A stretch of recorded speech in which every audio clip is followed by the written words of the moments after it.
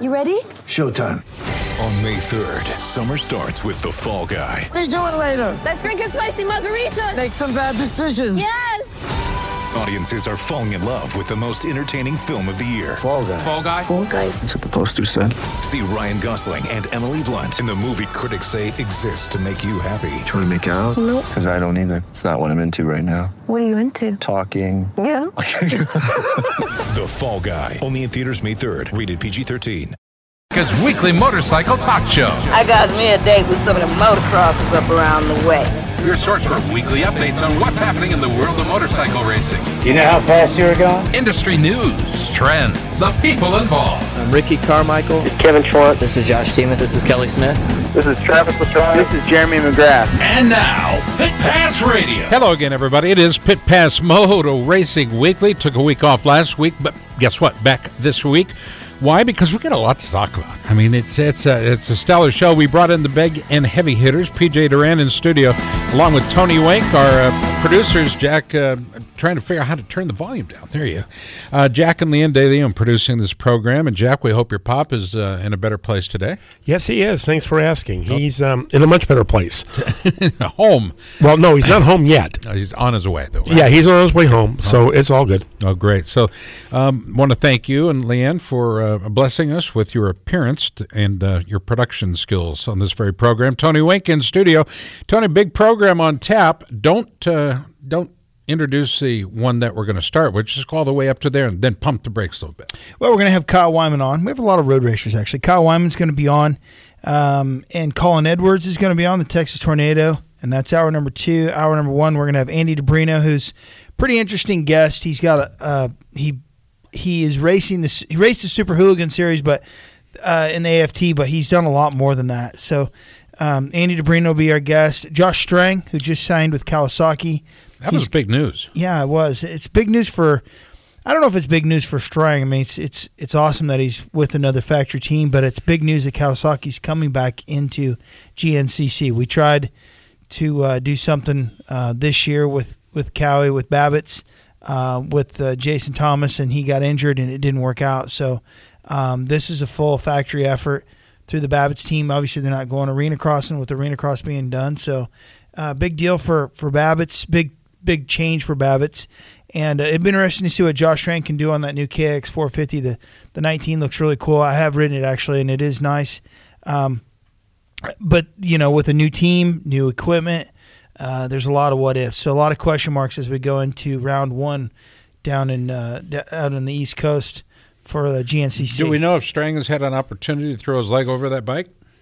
Yeah, I believe he has at this point. Okay. Well, you got to ask. We had Strang on, I don't know, maybe a month and a half ago, and we already knew about the deal, but we couldn't talk about it publicly because he was still finishing up his contract obligations, and then he did ISDE. And he was on a different brand at that point. So now going forward, we can talk about it, and we can talk about who his teammate's going to be and all that stuff. So I'm looking forward to the interviews. And we will be featuring some Christmas music as bumpers tonight, to and coming back from break. Is this one of our holiday shows? We appreciate you folks celebrating with us here on Pit Pass Motor Racing Weekly.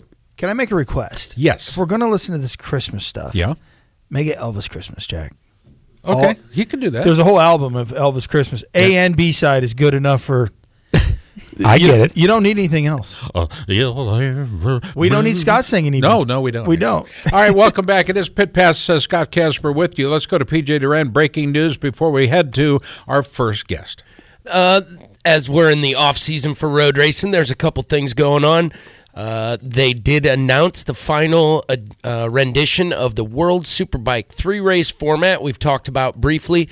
I think we have some open time. I will go ahead and lay it all out then because it'll take me a moment to explain it and make sense of what's going to be happening. But the rules are out in World Superbike for the new and very different 3 races per weekend setup that's going to be happening this coming season. Yeah, I think it'll be interesting. Adds more action at the track. We'll talk about it, I think, during the Open because I'd like to get both of your guys' thoughts on it as well. So what you're saying is we have to wait till the very end of hour number 2. Oh, that's a tease. Yeah, it is. Let's go to our very first guest. He's back-to-back Super Sport titles in both 2016 and 17. He joins us now. Does Gigi Garrett Gerloff. Garrett, how are you? Hey, what's up, guys? Finally, I'm on. I can talk again. How about that, man? I was holding my breath for those first few minutes. How are you? I'm doing awesome. Yeah, I'm doing great out here on the West Coast. Still got a little bit of sunlight out here, watching the sun go down. So life is good. I love the West Coast Suns. I just do. Oh, There's something different. There's something different about it. Let's go to Tony Wink. Tony, start us off. I just want to talk about the YouTube videos and how is life on YouTube? Well, it hasn't started yet, to be honest. Yeah, so that's kind of just an idea that I'm playing around with. It's something that I'd like to give back to the fans that we have in Moto America, all the people that want to know more about our sport, and more specifically kind of things related to me and how my world works. And so just an idea that I have right now, and I've already kind of shot one episode actually last weekend at Chuckwalla for just a track day, just having some fun out there with some good friends like Josh Hayes and Corey Ventura, another road racer. But yeah, I just want to give back a little bit.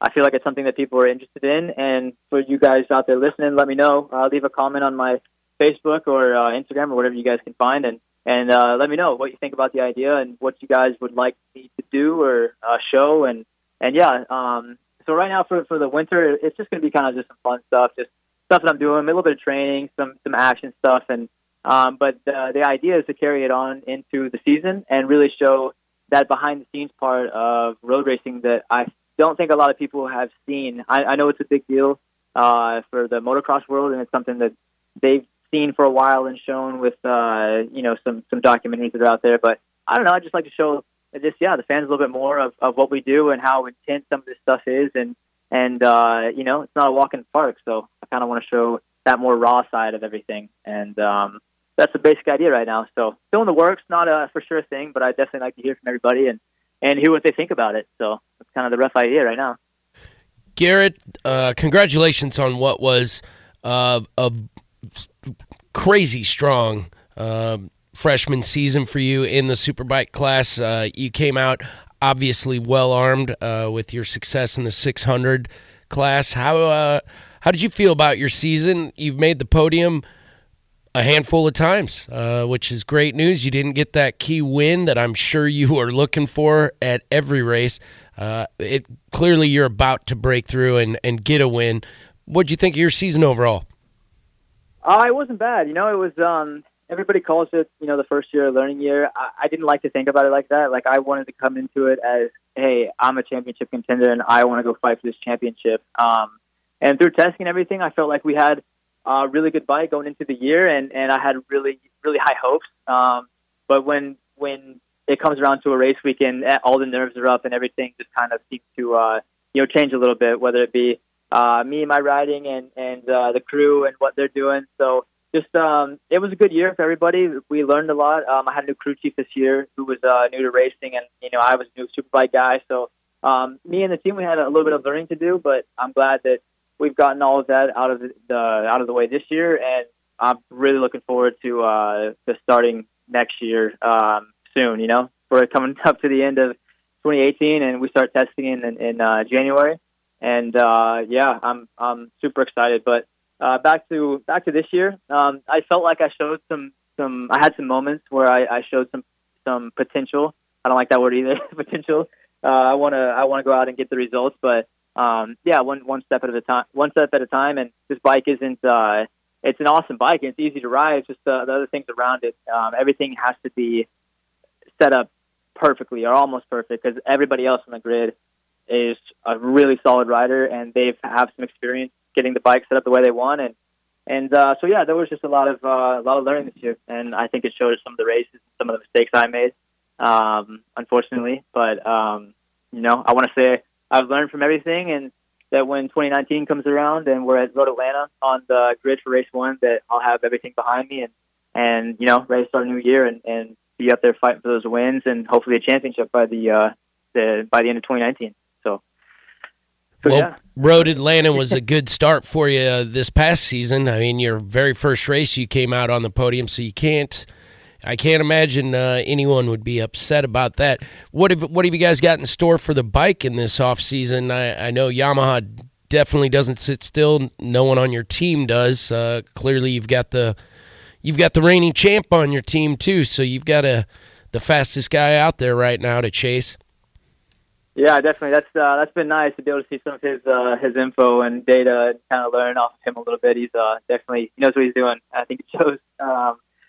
But as far as how the bikes can be different, yeah, for sure, they don't stop working. They're always working, trying to find something new, something to get out of every little piece of the bike. I've heard some stuff that they've made that engine a little stronger, which I like. That's always good, and some other stuff that has to do with the frame. And I mean, come on, man, I can't give you guys too much. I can't give away all the secrets. Oh no, wait a minute. It says right here you can. Yeah, it says right here in my script that you can give us all that you want to. Actually. So. Is that what it says? Yep, right there, line 4. Yet, so yeah. I'll have to wait for our PR guy to let me know. You're a Leo, right? I guess, yeah, I am. I don't know. I don't really look at that stuff too much, but yeah. August Scott's ready to pick up on you. I'm a Leo. You're a Leo, Tony. I am. That sometimes means that you might have kind of a heavy hand in opinion or operational skills. Have you ever found that to be problematic for you? Say that one more time. Like I get too technical, something like that. No, something maybe you want it your way because it's the right way.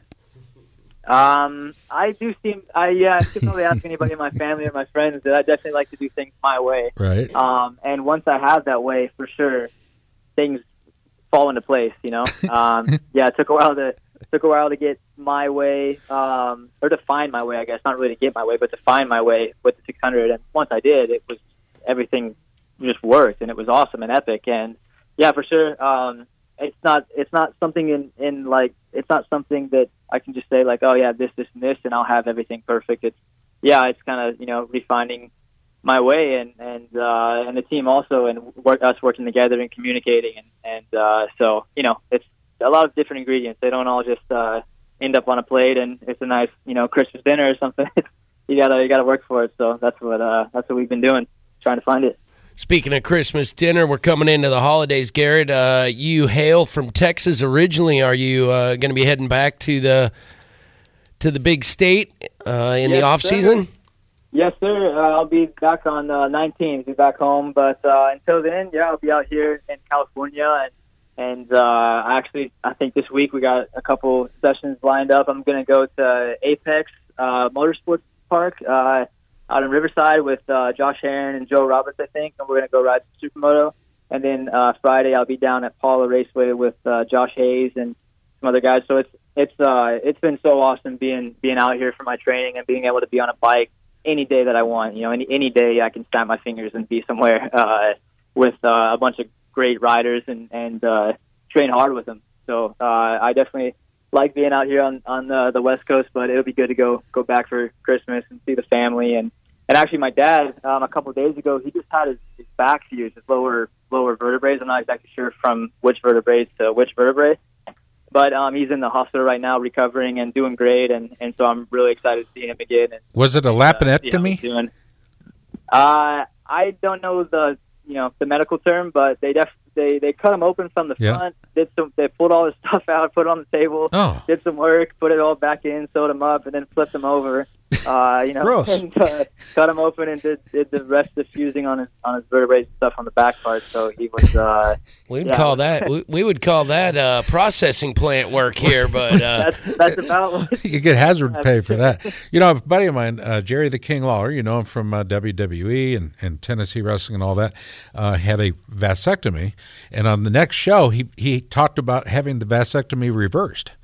And let me tell you something. That's possible. He said it is. Oh, gosh, I did not want to go through that. I asked him which was the most painful, and he said absolutely the having it reversed. Ugh. I know.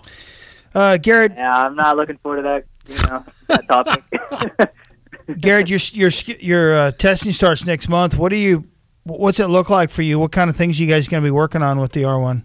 I mean, you kind of touched on it, but yeah, I mean, we have a direction on things we want to try, but honestly, after a year of riding, I feel like I know the bike really well and kind of which direction I want to try to go with things. But it's nice having all those notes. So really just keep working on the same stuff, and also the few things that they've changed, just verifying those changes, seeing if it's something that we like or don't like and how it affects the bike. And that's kind of it. But for me, I'm more excited to be working on things that work on me and my riding. I've learned a lot this year, and I feel like I've applied a lot.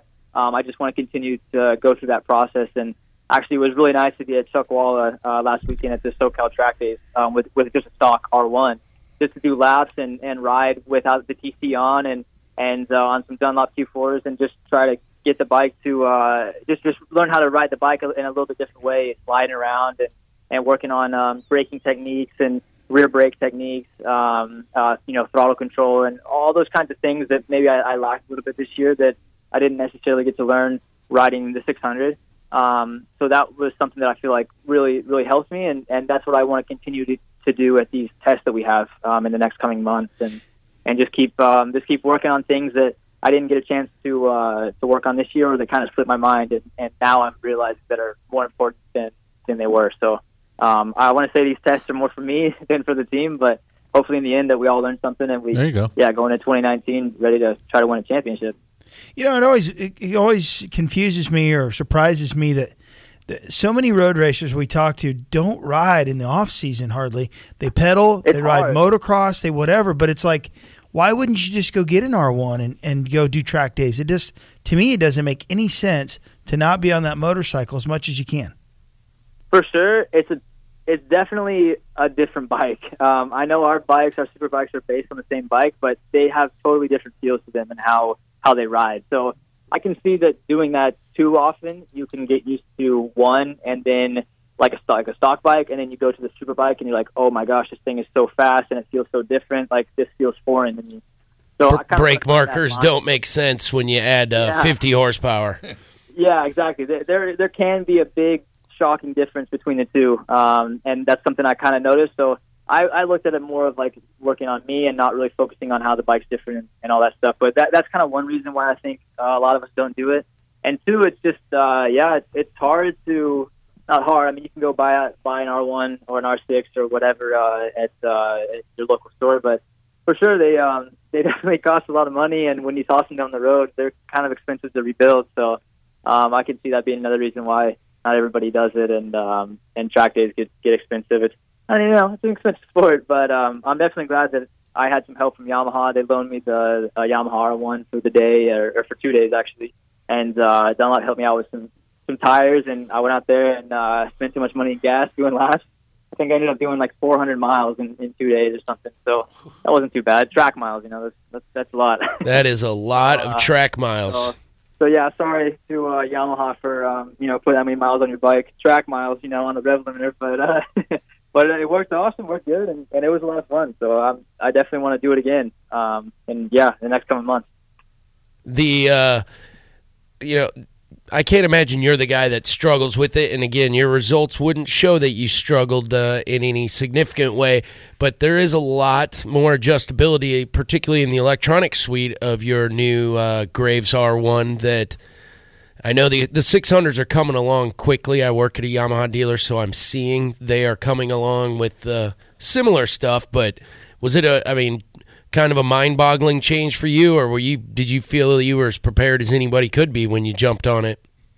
I feel like I was just as prepared as I could have been, but for sure there's a lot of adjustability with the systems that we have on our bikes, at least to like an overwhelming extent. I mean, there were points in the season where we were trying to make the bike work in it's kind of hard to explain. So instead of changing something that had to do with suspension to try to get the bike to turn a little bit better or in a different way, we would start working with electronics to try to fix that. So there's so many different ways you can go at a problem on a super bike that can kind of boggle your mind, and you can definitely get lost pretty easy. So, but luckily I have a good team behind me, and they keep me on track, and just kind of go from there. But it's not easy. There's a lot to go through. I got to believe it's real easy to be on the Garrett Gerloff team. You're well-liked and well-respected in the paddock as well as on the pitch, as it were, on track. So keep up the good work, bud. Championship standings of Super Sport. How you finished it up? First place. Nice job out of you. Thanks. Appreciate it, guys. we'll have you back on here as we stumble in to the new season, as it were, and we'll try to catch up with you and maybe some of your teammates. I do want to talk to the team manager and also your chief wrench, if we can. Maybe you can help facilitate. I'll put in a good word for sure. All right, Garrett. Thank you so much, brother. Appreciate the time. No, I appreciate it. Thanks, guys, and Merry Christmas. Merry Christmas to you, everybody. too. There we go. That's a good guy right there. Good luck in the upcoming season to Garrett Gerloff. Yeah. All right, this portion of our show brought to you by our friends at Combined Insurance and Agent Rodney Fleckinger. For race day supplemental insurance, call our good friends at Combined Insurance. 515-408-9296, or find out more online at combinedinsurance.com. Hey, this is Jake Holden. Watch out for the Jakeosaurus, number 59. Hey everybody, it's Scott Casper from Pit Pass Radio. V-Rubber offers a whole range of performance motocross and off-road tires, starting with the VRM 229 for hard-pack supercross settings and the VRM 300. It's designed for intermediate soil conditions. The most popular tire is the VRM 140. It's designed for soft to intermediate environments. All knob tires are available in the most popular motocross and off-road sizes as well. The VRM 308R Trials is the perfect choice for real technical conditions, and it's now available in a new 4-stroke model for racing or recreation riding big 4 strokes. The newest addition is the V-Line Do-All VRM 340, a heavy-duty off-road tire that is DOT approved. Most of the tires are available in the new slow rebound tacky compound for extremely technical environments. It's V-Rubber and the tacky tires, the choice of Sherco off-road. Racers say when using a tacky, it's almost like cheating. It's V-Rubber.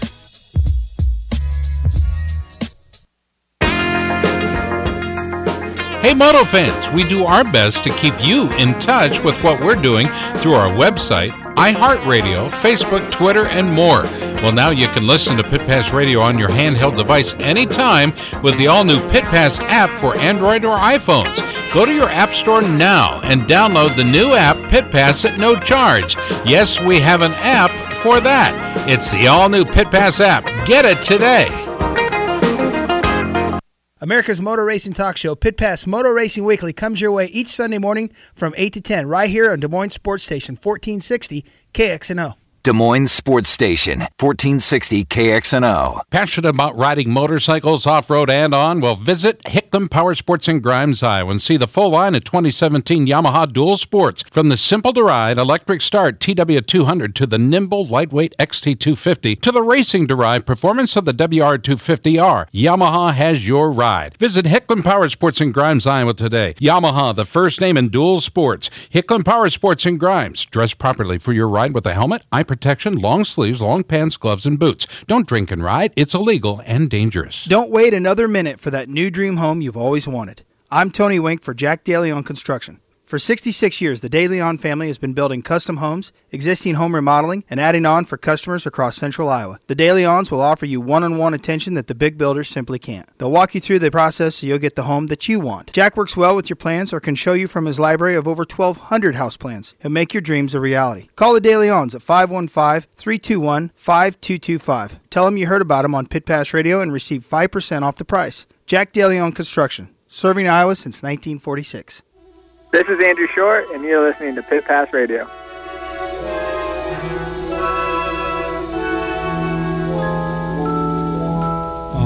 I'm dreaming of a white. Nice job on the Elvis, Jack.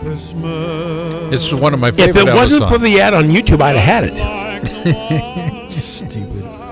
Oh, Josh. Josh Strang is joining us now. One of the Crosby kids that being never talked about. He joins us now. Josh Strang, how are you? Yeah, not too bad. How you guys? Good, man. Do you like holiday music? Not as much as my wife. Neither do our listeners. She likes it as well, huh? Yeah. Oh, that's cool. It's not too, I can deal with it in December. 40,000 listeners, and I'm going to bet, Jack, if we took a poll, yeah, listener poll, it would be overwhelmingly not in favor of Christmas music. Just saying. Yeah, this is my call for the holidays. We have a commitment to iHeart. It's all good. To try to fit in with the season and not be that round peg in a square hole. It's all good. Okay. Strang, Yeah. we can finally talk about it. Oh, you're Congrats talking on the to Josh factory there. ride. Yeah. Different brand? Yeah, I think last time you asked me about it, I had an idea, but we weren't certain, and but now she's all official and everything. Yeah, so with the Babbitts, honestly, everything's so new. None of us are sure of the wording yet, but it's Babbitts Online when Monster Energy and Kawasaki. So it's exciting. We're big fans of Babbitt's, by the way. Big fans. I know. Yeah. We've got a van that work out perfectly for you sitting in my driveway. If you're Yeah, you can send it down there on the back of a truck. I'll drive it around for years. Well, 2 years, actually. It's got all the right logos and everything on it. So your the KX450 is new this year. It's 2019. It's going to be really new to you. It's the first factory Kawasaki effort in GNCC for a long time. Tell us how the program came together, if you would, please, and then talk about that new bike and how it's going to work off-road. Well, so I think the last time Cowie was in the GNCC or in off-road was, GNCC I think was like 2008 maybe was there last year. So, it's been a long time. And then there were rumours, I heard some rumours maybe last year sometime that Kawasaki was coming back, but I'd never talked to anyone or anything. You hear rumours and stuff all the time, and then I finally saw the new release of the bike earlier in the year, and then there was more talks about the team coming back, and finally I got in touch with Danny Bartz, and things just started rolling from there. So it's exciting for me because it's exciting for me just because everyone that I've talked to at Kawasaki and that's associated with the team is excited to have me on board, which is really one of the reasons why I switched over. So I mean, there was excitement. Are there any restrictions, Josh, as far as what you can or can't do outside the season? As far as what? As far as riding or racing in a particular. No, I don't. I think I could do most whatever I wanted. Obviously, I'm sure there'd be some things that they wouldn't like. I'm not real sure. I don't have much time to do much else besides full gas and GC. So, that's all I'll be doing. I think. Honestly, I'm not real sure. So your GNCC it's not that far away. Surprisingly, it seems like we're in the dead of winter, especially where we live, but. It starts before Daytona now, so it's coming up pretty quickly. Have you guys? How much time have you had on the motorcycle? Have you been testing? Have you got everything retrofitted to big tank and all that stuff ready to go, and got a good base to go racing with?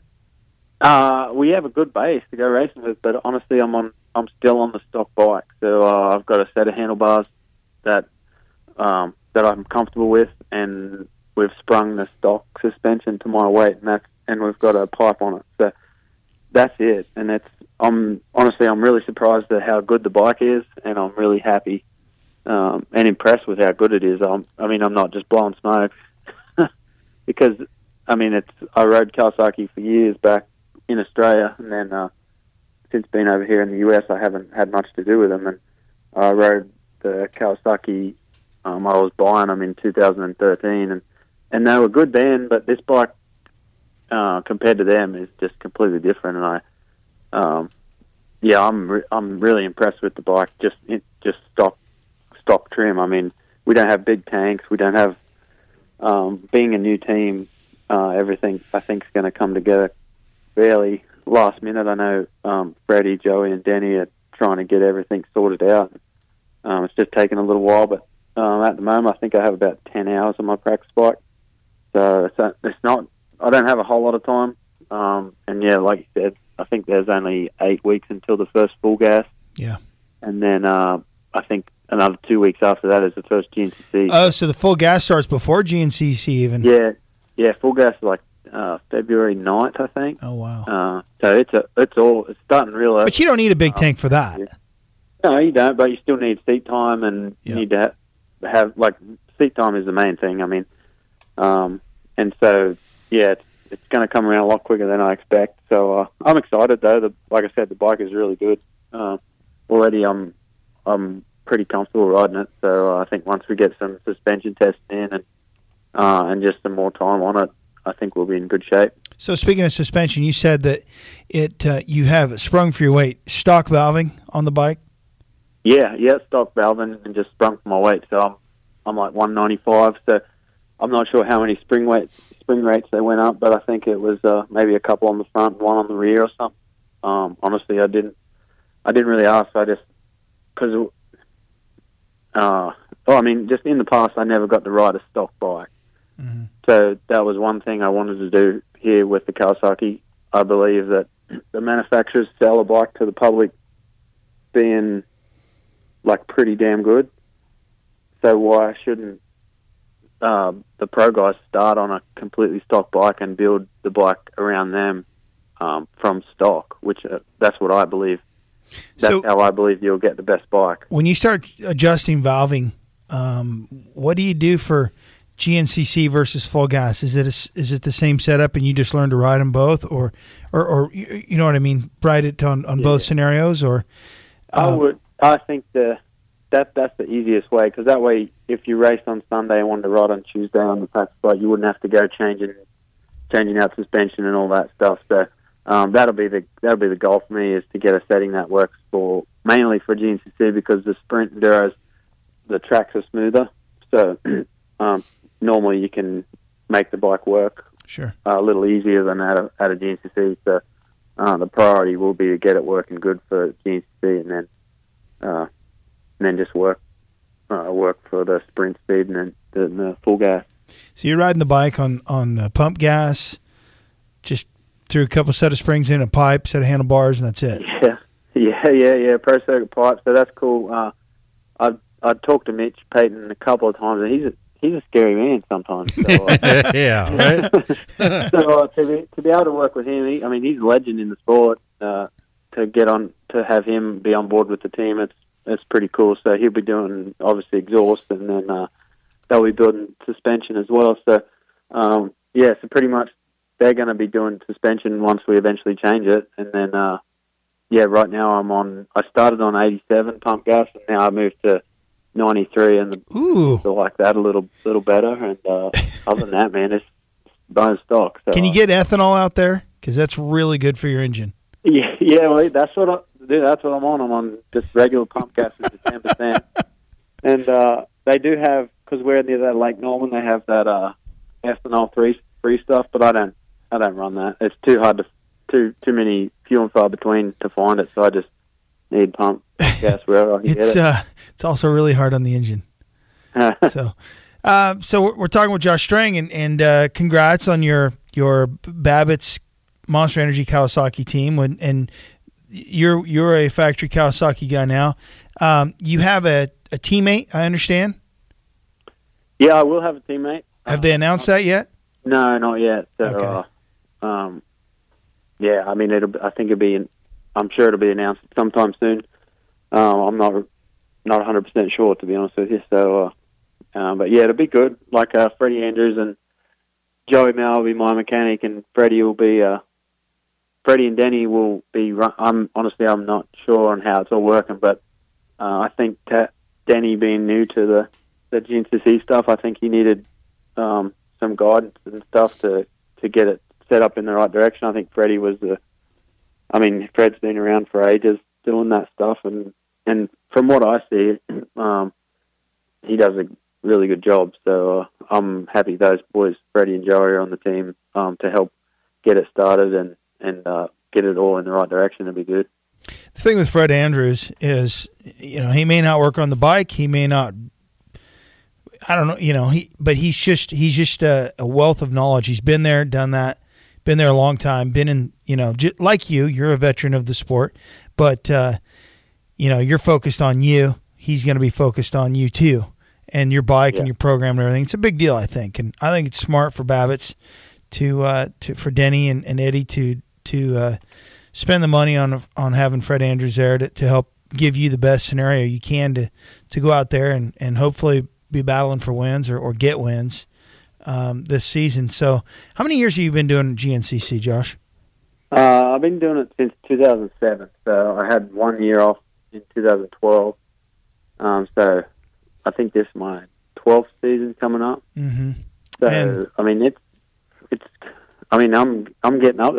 I'll be 31 next year. So I'll be the oldest guy on the pro unless someone else comes along.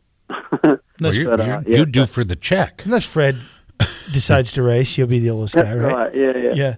But so you've got a plenty of experience. I was looking at the schedule the other day, and I got excited because I saw Loretta Lynn's on there, and then I realized it was a mountain bike race that they're doing. Yeah. I just really like going to Loretta's. Mostly Nashville and Memphis that I hit on the way in and on the way out. But are you pleased with the schedule after looking at it? And is there rounds that you wish we were going to hit that you're not, and maybe some rounds that you could maybe do without, like maybe some of the swamps that you're going to race in? I don't mind. Honestly, I'd rather ride in a swamp than ride up Snowshoe Mountain. Really? Yeah. I mean, that's really the one track that I'm really not a fan of. And I think 10 years ago when we started riding there, it was more single track stuff.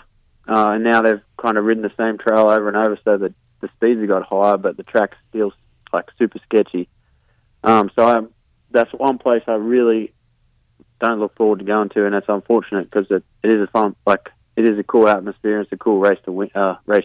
So, other than that, I mean the schedule is fairly similar to this year, just gone. I think it'd be good. I mean the weather this year was fairly good as well, so I can only hope for another year like this year, and just with some better results, I reckon. What'd you think of Ryan Sipes getting the AMA Athlete of the Year award? Yeah, that's cool. That's good for him. He'd done a lot of one-off stuff this year, a couple of GCs and some full gas, and then the flat track, the 6 day. I mean, and some motocross nationals and Des Nations. Yeah. I mean, the Des Nations was for Puerto Rico, so I'm not. I mean, that's still. You're not going to give him too much credit for that, are you?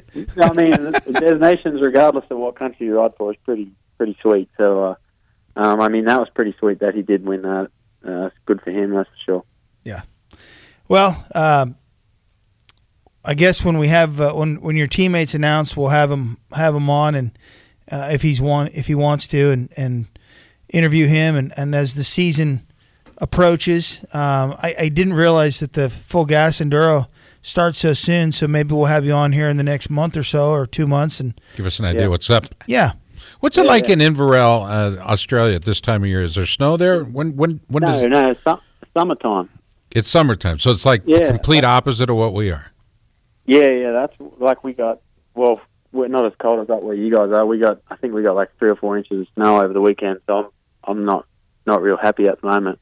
I've been in the house for a couple of days, but no, back home where I grew up, summertime this time of year. So I was hoping to get home for Christmas and see the family, but not this year. So they'll be drinking beers and sitting outside.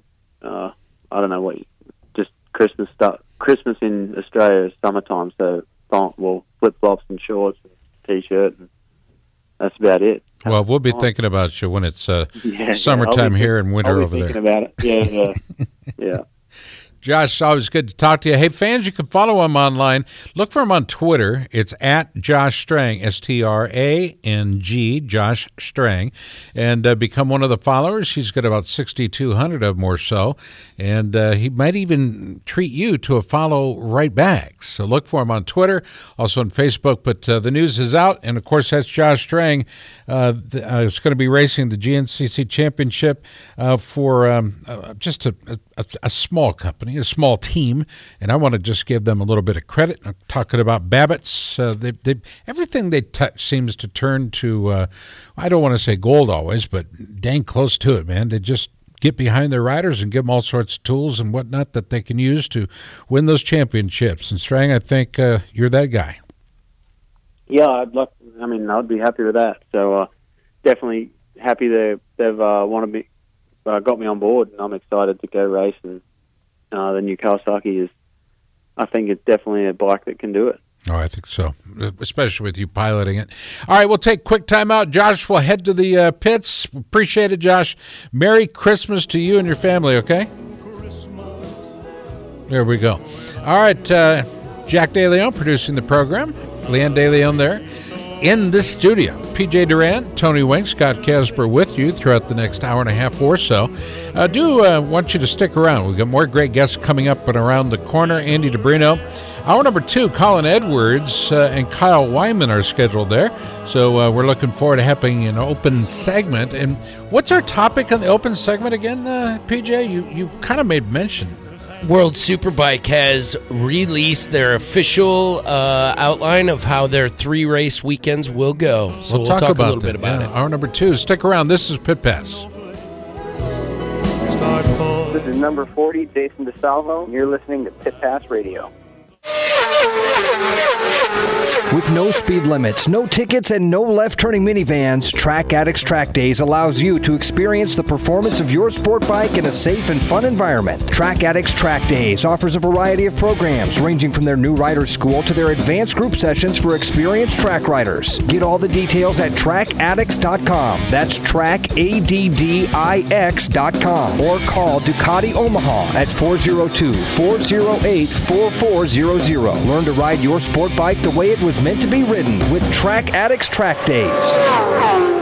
With the tremendous amount of horsepower and torque created by modern dirt bikes, today's racewear must withstand tremendous forces. It must breathe well, be lightweight and protective, yet still durable. Fly Racing created its Evolution 2.0 racewear to fulfill these requirements. Evolution 2.0 features the industry's first BOA closure system race pant designed to provide custom comfort, smooth, even closure, no pressure points, and simple one-handed adjustment. Add to that the Evolution 2.0 ProFit Advanced Ventilation Jersey and Premium Race Glove, and you have Generation Next racewear, built to withstand the extreme conditions created by the modern dirt bike. For more information, visit flyracing.com. It's much more than a piston company. Wiseco now offers a full line of quality performance products, including forged pistons, precision forged clutch baskets and hubs, crankshafts, camshafts, forged connecting rods and valves. At Wiseco, we offer accessories for just about any motorcycle, ATV, snowmobile, personal watercraft, outboard marine engine, or automobile on the market today. After 70 years in the business, Wiseco has established a great reputation as a brand that can be trusted to deliver high-quality performance products for power sports enthusiasts and professionals. Wiseco.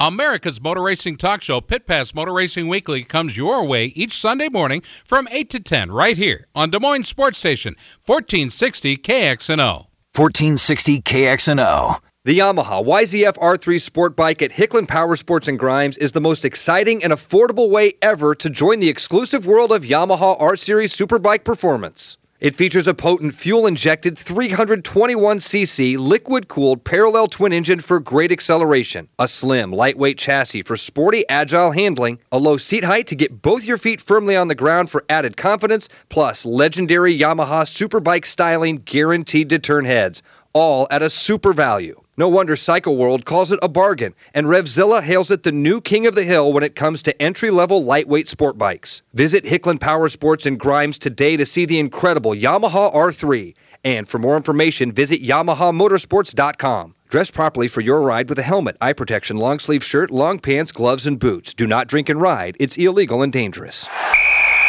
The point is good. Drink Swell Vodka, proudly and carefully distilled and filtered in Iowa. Like Swell Vodka on Facebook. Find Swell at fine stores that sell spirits. Hey, this is Pat Bonnick, and you're listening to Pit Pass Radio. Here comes Santa Claus, here comes Santa Claus, riding down Santa Claus Lane. Blitzen, blitzen, all here's a reindeer pulling on a rein. Bells are ringing, children sing it, all is merry and bright. Hang your stockings and say your prayers, 'cause Santa Claus comes tonight. All right, welcome back to the program. It is Pit Pass Motor Racing Weekly. Just we're a sports station, okay? How many years did Bobby Knight reign supreme as the head coach of Indiana during his heyday? Any guess on how many years? I would say every bit of 20 years. Seems like all of my... Too low. I would have guessed bare minimum 20. 29. Yeah. Wow. 29 years before he was unceremoniously fired. And that 30 for 30 on ESPN playing tonight to, I guess it was one of the more highly requested ones. So I think that's rather interesting. I didn't realize it was 29 years before the infamous chair throwing contest. I'm a little younger than you, not much, and it seems like he was their coach and making. He was all over the news as a kid. I remember seeing him all over for the great success that the Hoosiers had. Yeah, Hoosier basketball, definitely there to stay. Andy DeBrino, originally scheduled for this particular portion of the program. By the way, this is a Front Porch Media property. It's Pit Pass Motor Racing Weekly, coast to coast, border to border, and all those ships at sea. You can listen on the iHeart app, or you can find us the Pit Pass app, and where you get your apps, whether it's iTunes or, of course, Android. So we appreciate you finding us and following us throughout the week. Let us hear from you on Facebook as well. We'd like to hear from you who you would like to hear on the program. It's easy enough to do. Just say, hey, guys, we'd love to hear from Andy DeBrino, for example, and then we'll get him right on. Maybe not tonight, but maybe on a different show. Maybe never. Yeah. It's twice we've not missed. We've not connected with Andy. But what an interesting guy. He's raced this year. He raced Washougal. In the All-Star race, he did AFT, obviously, where he was the Super Hooligan National Champion. As well as he raced in the AFT singles class at Sturgis, taking a 12th. Let's back that up. There are some people that may not be familiar with the Super Hooligan class or classless, if you will. Tony, could you kind of fill everybody in on what makes it a super hooligan class, and who actually came up with the term? Do you know? I don't know. I'm not going to give Roland Sands credit because I don't know. He didn't invent the name, but certainly made it a racing series, his name is all over the current racing series. Yeah, it was basically supposed to be, street legal motorcycles that are going around the pro flat track circuit. Before that, and it going a little further back, it was really a sideshow at bike shows. Yeah. They were letting guys at, be it chopper shows or just custom bike shows, they were saying, hey, we're here at a flat track anyway, or there's one nearby. Bring out your street legal bike and let's let it roll. See what happens. We did it at my track in Winterset, and it did lead to some injuries. Boomers, knee reconstruction. Yeah. Who else? There were some pretty ugly racing machines. I personally rode one there, and it was the farthest thing from what I would call a race machine. I rode a V-Star 650. It plowed the straightaways like a single-row planter. It was pretty awesome. So what I did was I wasn't sure that people would show up, and I was advertising a hooligan class. So I went out and bought a bunch of Craigslist bikes. I have a KZ 650 that rocks. I put Colin Hickman on that. I've got a Seika 650, as I recall. I bought the Seika 650. I didn't actually buy that for the hooligan. I was just at Hickman Power Sports one day. And it was there. And they were, like most of the junk, they go, will you take this home? Please. And pennies on the dollar. Get it out of here. Yep. And that's what I did. I bought it cheap, so I took that home. And I've got some other bikes, too. And it was... Most of them are in a heap in my shop somewhere in the corner, wishing, they just need a little TLC and they'd be rideable. Yep. Those are the bikes you give to somebody who needs a ride. Those are the ones. I've been trying. Keys are in it. I've been Take trying, it away PJ. with you. Nobody's takers biting. so far. Yeah. But anyway, so that's what the hooligan is, Scott. It's basically, but then they've taken it to another level. Right. The super hooligan race. It's become arguably a semi-professional series, if not full-on professional series. Well, you see Roland Sands is racing. There's I wouldn't say Joe Kopp's out there. Yes. You've got some real serious talent. Yeah. The Andy DeBrino, who we're supposed to be talking to, he's a legit all-around motorcycle racer. Flat track road racer. He's a pretty serious road racer up in Oregon where he lives. They have their own racing series in Oregon. He holds the title there, as well as I think a track record. And our local Jordan Baber finished second in the 2018 championship to Andy DeBrino and bested him at a number of rounds. The coolest thing about this series is guys are actually making decent money, enough that a guy is willing to travel from a la Jordan Baber, our local. He goes to all these races. He's in California. He's out on the East Coast. I think S&S built that bike or somebody. They, I think, had some hands in it, yes. I won't throw anybody under the bus, but in talking to him, I don't know how much support any of these racers are getting, but the payouts are enough to make them want to get there. That's for sure. And I think it's awesome. Roland's a cool guy, and he's definitely put some muscle behind this series. So that's an interesting question, PJ. You obviously are a fan of the hooligan class. I am. I'm a fan of all racing. We know this. That's why I'm sitting here talking to you guys. Amen. There's just a lot of guys that are diehard flat track fans that just don't think that they think it is a sideshow, like you put it, and they don't believe that it belongs in the at a pro AMA Pro. Excuse me, not AMA Pro, an AFT American Flat Track professional event. And I think that's a good question to maybe ask our listeners if they are definitely currently in separate venues, and I mean if rider attendance is any gauge, if payouts are any gauge, and if fan support is any gauge, it's doing fine on its own. It sure looks like. I mean, it's getting attention in the media, in the motorcycle sports media. Let me read a sentence, if I can, from the Cycle News recent article about Andy Brino, okay? Motorcycle racing is an extremely specialized sport. We are giving you that, okay. It takes fine-tuned levels of skill and bravado to compete successfully in almost any discipline, but what if just one aspect of the sport isn't enough? That's where the question, I mean, to show versatility and then to show it in a competitive fashion, that's what really trips my trigger, because there are some guys that may be done, racing flat track, and they're not done racing. Okay, they still got a little bit of the thrill left in them, and they want to get all of it out there before they hang up the boots, as it were. So 24-year-old Andy DeBrino is a perfect example of what versatility can do, and I think it makes him stronger in a lot of different areas. Agree or disagree, PJ? I would totally agree. That is what makes and what has always made the best motorcycle racers. We were just talking about another one, Mr. Sipes. Right. The motorcycle world is full of guys who do everything, and the guys who do all of them well are truly special human beings. Think Hayden's. We know the entire family. Those are guys who were not capable on only one form of racing. They could do any kind of racing, and we know other guys. Jake Gagne. The motorcycle sport is filled with guys who can do more than one type of riding really well. Yes, but you don't see guys that very often. You don't see a guy like somebody that could race at that level, whether it be, let's say, road racing, and then go out and qualify for an outdoor national. That's a rare. It happens, but it's rare. Very, very rare. Almost unheard of. And I can't believe we don't make a bigger deal out of it when it does happen, because I still kind of struggle with the crossover from flat track to road racing. I understand that the bike's moving around on you and that kind of thing, but it is definitely two different styles of racing.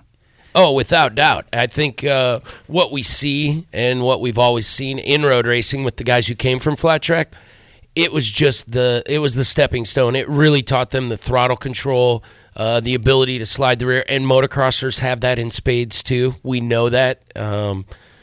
Some of them do. Some of them struggle with it, and again, it makes a difference. The guys who can really control the throttle and wheel spin, and it plays into everything you have to do on a motorcycle. And I think that's why flat trackers more easily transition to road racing is the art of sliding. Okay, and throttle control for sure. Absolutely. Yeah.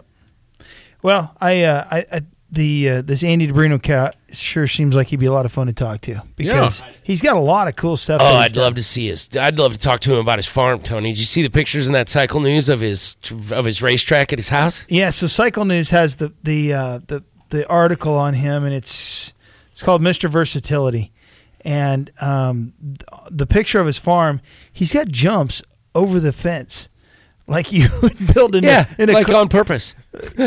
Like you'd build in a video game. It's like you got to clear the fence. It's ramped over on one end. It's like Evel Knievel jumps too. It's like totally ramped out, and you got to hit the thing pinned. It's pretty funny. Yeah, it looks awesome. I wish that was my backyard. And he has an interesting history.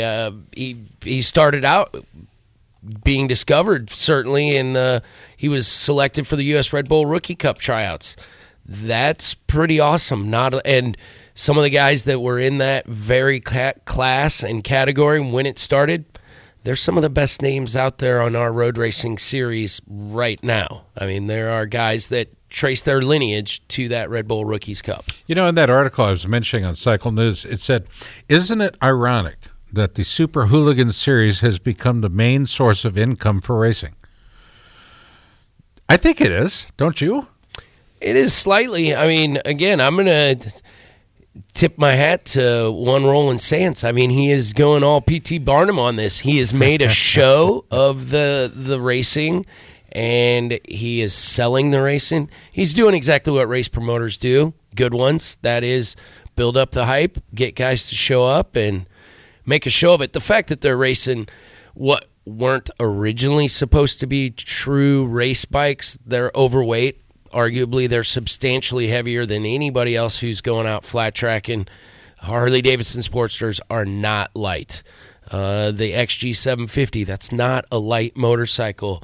Any of the bikes that are out there, they weren't designed originally to be race bikes. These guys are making them race bikes, and they're still heavy, arguably ill-fitting flat track. You know, my answer to that is when we started competitive racing, I remember guys taking perfectly good tires and running screws from the inside to the outside.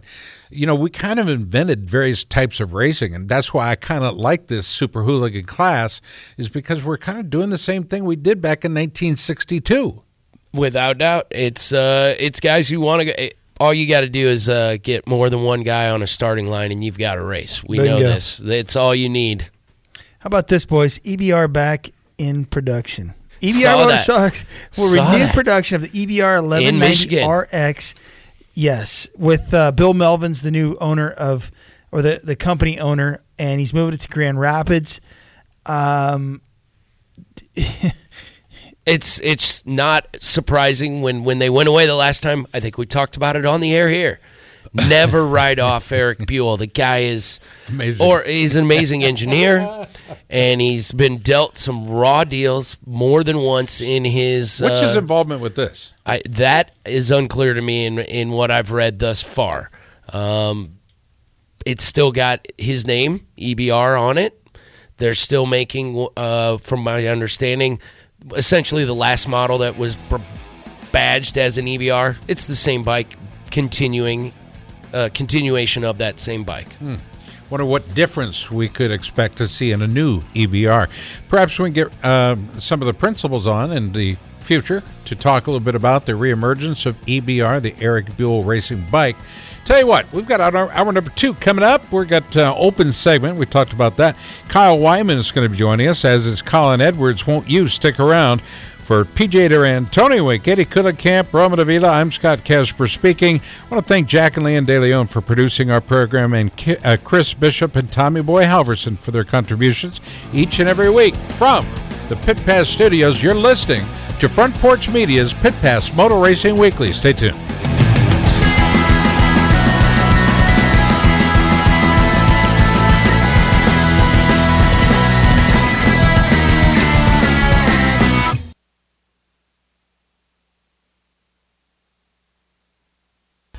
Hey everybody, it's Scott Casper from Pit Pass Radio. V-Rubber offers a whole range of performance motocross and off-road tires, starting with the VRM 229 for hard-pack supercross settings and the VRM 300. It's designed for intermediate soil conditions. The most popular tire is the VRM 140. It's designed for soft to intermediate environments. All knob tires are available in the most popular motocross and off-road sizes as well. The VRM 308R Trials is the perfect choice for real technical conditions, and it's now available in a new 4-stroke model for racing or recreation riding big 4 strokes. The newest addition is the V-Line Do-All VRM 340, a heavy-duty off-road tire that is DOT approved. Most of the tires are available in the new slow rebound tacky compound for extremely technical environments. It's V-Rubber and the tacky tires, the choice of Sherco off-road. Racers say when using a tacky, it's almost like cheating. It's V-Rubber.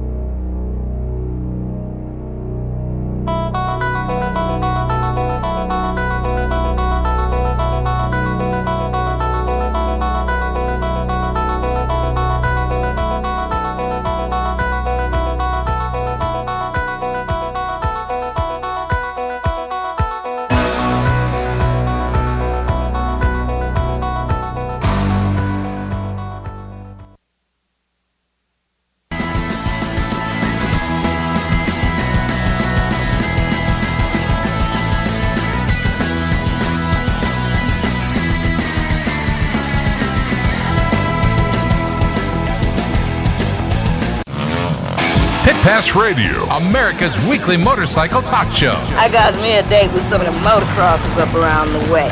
Your source for weekly updates on what's happening in the world of motorcycle racing. You know how fast you're going? Industry news, trends, the people involved. I'm Ricky Carmichael. This is Kevin Schwantz. This is Josh Teemuth. This is Kelly Smith. This is Travis Pastrana. This is Jeremy McGrath. And now, Pit Pass Radio. Hello again, everybody. It is Pit Pass Moto Racing Weekly. And I tell you what, one of the best things about doing a live show is you rely on your guests, and we apologize. We did have Andy DeBrino scheduled for our third interview of hour number one. We will attempt to rebook him, or if he calls back in the next 45 minutes or so, we could possibly get him on. We'll see.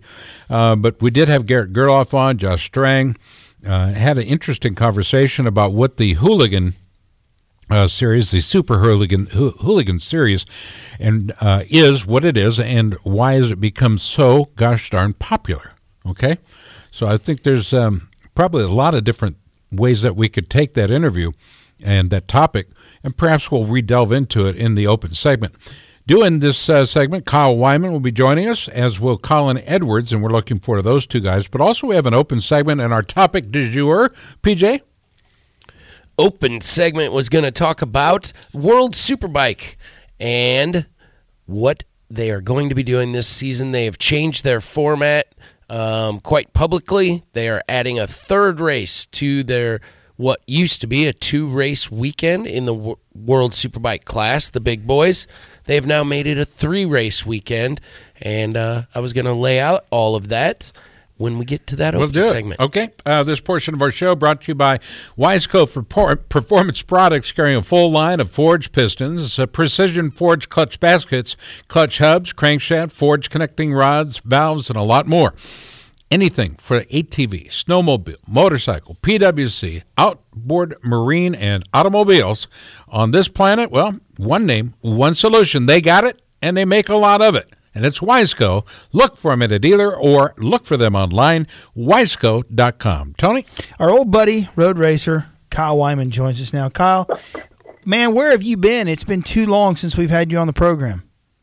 Yeah, it has. Man, it's definitely been a while. I feel like maybe it's twice a year, but I feel like it's been a year. What have you done lately, though? I mean, really? It's the off season. I mean, it's whatever. You would think not much, but yeah, I've been pretty busy. Been traveling around the world and doing all sorts of stuff. Tell us about it. Oh, well, got married this year. Congrats. That's a big deal. Me too. Knocked that out during the season, but there's no time for a honeymoon during the season, so we did that at the end of the year, and man, we don't even have enough time for that story, but where'd you go for your honeymoon? Well, we got an hour.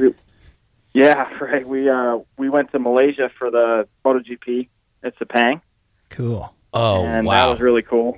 So saw my buddy Hafiz Sire and who rides for the Yamaha team, who he raced XR 1200 for me back in 2013. Now he's in MotoGP Premier Class. So, wow. That is a bit of a move. Yeah. Yeah, so apparently you can go from KWR XRs to MotoGP, but I personally haven't found a way to do it. So, did you ever? What are you doing with all those XRs, man? You were renting them at the time back in the day, right? As essentially a ready to race package. Yeah, still got 4 of them actually.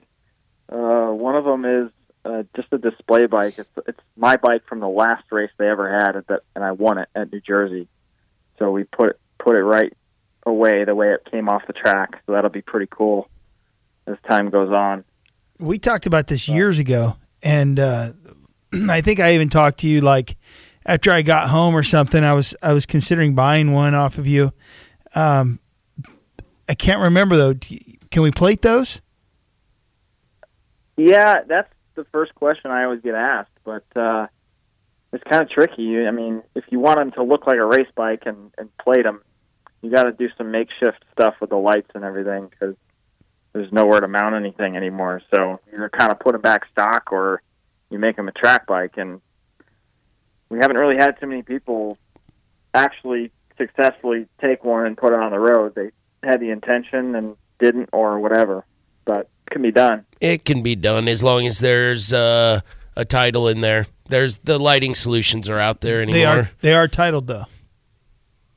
Yeah, 2 of them. I think 2 others are actually, like pre-production from Harley, because Vance and Hines was getting a ton of bikes kind of out the back door, and I bought a lot of the bikes I bought straight from Vance and Hines, and they were just no VIN type of deal. Well, you're not getting to the street with one of those without a whole bunch of paperwork. But again, that's not really their purpose. And that was so cool that you did that, Kyle. I mean, did it? I'm curious. Did that actually work out for you? Clearly, you still have a race team, so it didn't sink the Kyle Wyman racing machine that is you. Did it? I mean, did it make sense looking back on it to do that as a business? Oh yeah, I mean, for me, looking back on that, I wouldn't be here without that. That got you up and running as a team 100%. Man. 100%. I mean, at the time, I couldn't afford to ride a 600, so I raced a Harley, and then these business opportunities all came, and I was able to build a reputation and build a brand and build a business. And I'm largely here still because of that. It's hard to see. Now there's Junior Cup and Stock 1000 and entry level classes that kind of get you up into the higher classes. Before the XRs, there wasn't a whole lot. So that was my way of going out and being on same equipment as a lot of the guys, and big names would enter that series, and if I beat them, it elevated my level, my perception of my level, so it really helped me get sponsors and get to where I'm racing full-time in Superbike now. So, and you are, I mean, in case anybody checked out way back in the, early, what year was that, 2012, 13? That's been a while. Yeah, 12 was the big year for me. Yeah. Kind of the breakout year. 14 was the last year of the XR. So now you've put in some really good rides in the R1, and I think that's worth mentioning, and I'm just curious if you think that you can get more out of that platform with the Yamaha, or have you considered maybe switching brands for variety's sake to see if another manufacturer might be interested in testing the Moto America waters? Yeah, I'm looking at a few different ones right now. I think that we haven't plateaued or completely tapped the potential of the R1 because we're getting beat by other R1s. But I think sometimes you get really close to something, you get a lot, really focused on certain problems and lose sense of the big picture. And I think we kind of plateaued this past year, and I want to keep moving forward. And I think that making a brand switch is going to help us do that. There's obviously the R1 is capable. It's the current reigning champion from this year. But I think there's other brands that have a higher ceiling, a higher potential of performance in the right hands. Right. And I've been exploring that a little bit lately, riding a bunch of different stuff. Take us through the preparation for the season finale at Barber. What was going through your paddock, as it were? What was going through your mind in preparation for that final weekend? In relation to other rounds? Yeah. I mean, it's kind of it's the kiss of the season. It's the final or the finale, as it were. But doing so at Barber, I think, has got to be pretty special anyway. But what was going through your head at that point, Kyle? I mean, for me, it's another race weekend. You establish a really specific routine and how you prepare and go into stuff. Things that were different for me for Barber this year was I didn't actually race Barber last year because I crashed Saturday morning when I had that brake failure and cracked a vertebrae in my back. I didn't actually line up for either of the races, so I didn't have any data from the previous year, so that was a little bit different. Typically we'd prepare off of that, but typical weekend for us, I guess the only thing, especially from a privateer standpoint, is if you got spares on the truck, you can use them all because you don't have to figure out how to get to the next round. Yeah. It's less stuff to carry home. Yeah, right. So you can fill the dumpsters or you can fill your trailer. Well, a lot of folks, were hoping that everything would turn out okay for you. And it was a practice round, wasn't it, where you got injured? Yeah, ended 2017. Right. Okay. Let's go back to PJ. PJ? Well, Kyle, you had a pretty doggone good season. How late? I'm interested. You're talking about potential brand swap. I'm sure as the team owner, team principal, some of that decision comes down to who's going to give you the best deal, most favorable package to really move you forward. I mean, how late can you push that decision with the season starting when it does? Not much later, honestly. I'm definitely stressing over a little bit, but we're putting a hard deadline on the first of the year. My crew chief, right-hand man, Gary Dean, he's going on vacation next week for a little bit until the first. So he told me to just chill out and let things happen, because if I get him a bike next week, he can't touch it anyway. So he says, all right, just we'll come back and we'll hammer it out. Start of 19, and we still got some time. So we've got a plan. We kind of know a few of the directions that are going to be the most likely choices. So, once we kind of get the word, we're going to be hitting the ground running. Kyle, your team, you really, to give credit to you, you've carved out a niche in the Moto America paddock. You are a legit race team. You have off and on, right, run guys through the super sport class. Do you see your team growing, or do you see narrowing the focus to potentially allow yourself maybe more time to focus on your own racing? Yeah, I've kind of done a variety of different things throughout the years, and this past year we had Bryce Prince in the super sport class, and he did a tremendous job, especially towards the end of the year. But actually, 2017 was first time ever I was the only guy under my own tent, and I would say that was a breakout year for me in Superbike, for sure. So there's a pretty direct relationship to success, with just kind of being able to focus on yourself without too many distractions, and that's the ultimate goal. As long as all the numbers make sense, because if you're not there, you can't be successful anyway. So it just kind of depends. It's all case by case. Got to stay focused. That's basically it, right? Stay focused, and try not let the let that last weekend jitters climb into your head. Running a team is. We've interviewed numbers of racers / team owners, be it Aussie Dave, Chris Ulrich. We've seen this Chad before, Reed. And team owners who race. It's a tough balance, I have to imagine, Kyle. The business is the business, but the business is going out and winning a race on the weekend, and one doesn't always help out the other. It's for sure. It's a task. It's a lot of work. It's compartmentalization, on my part, to be able to put that aside and go do this, But fortunately, I've had some really good results in this class that, maybe a couple years ago I would think were not possible as a team owner / rider, but to do it once, get on a podium, to have, to lead practices and qualifying rounds and qualifying the front row and stuff like that. It's just feelings that you want to get back as soon as humanly possible. And, those days when everything goes right is what I'm working toward every time I sit down to write emails or, build sponsor packets or create,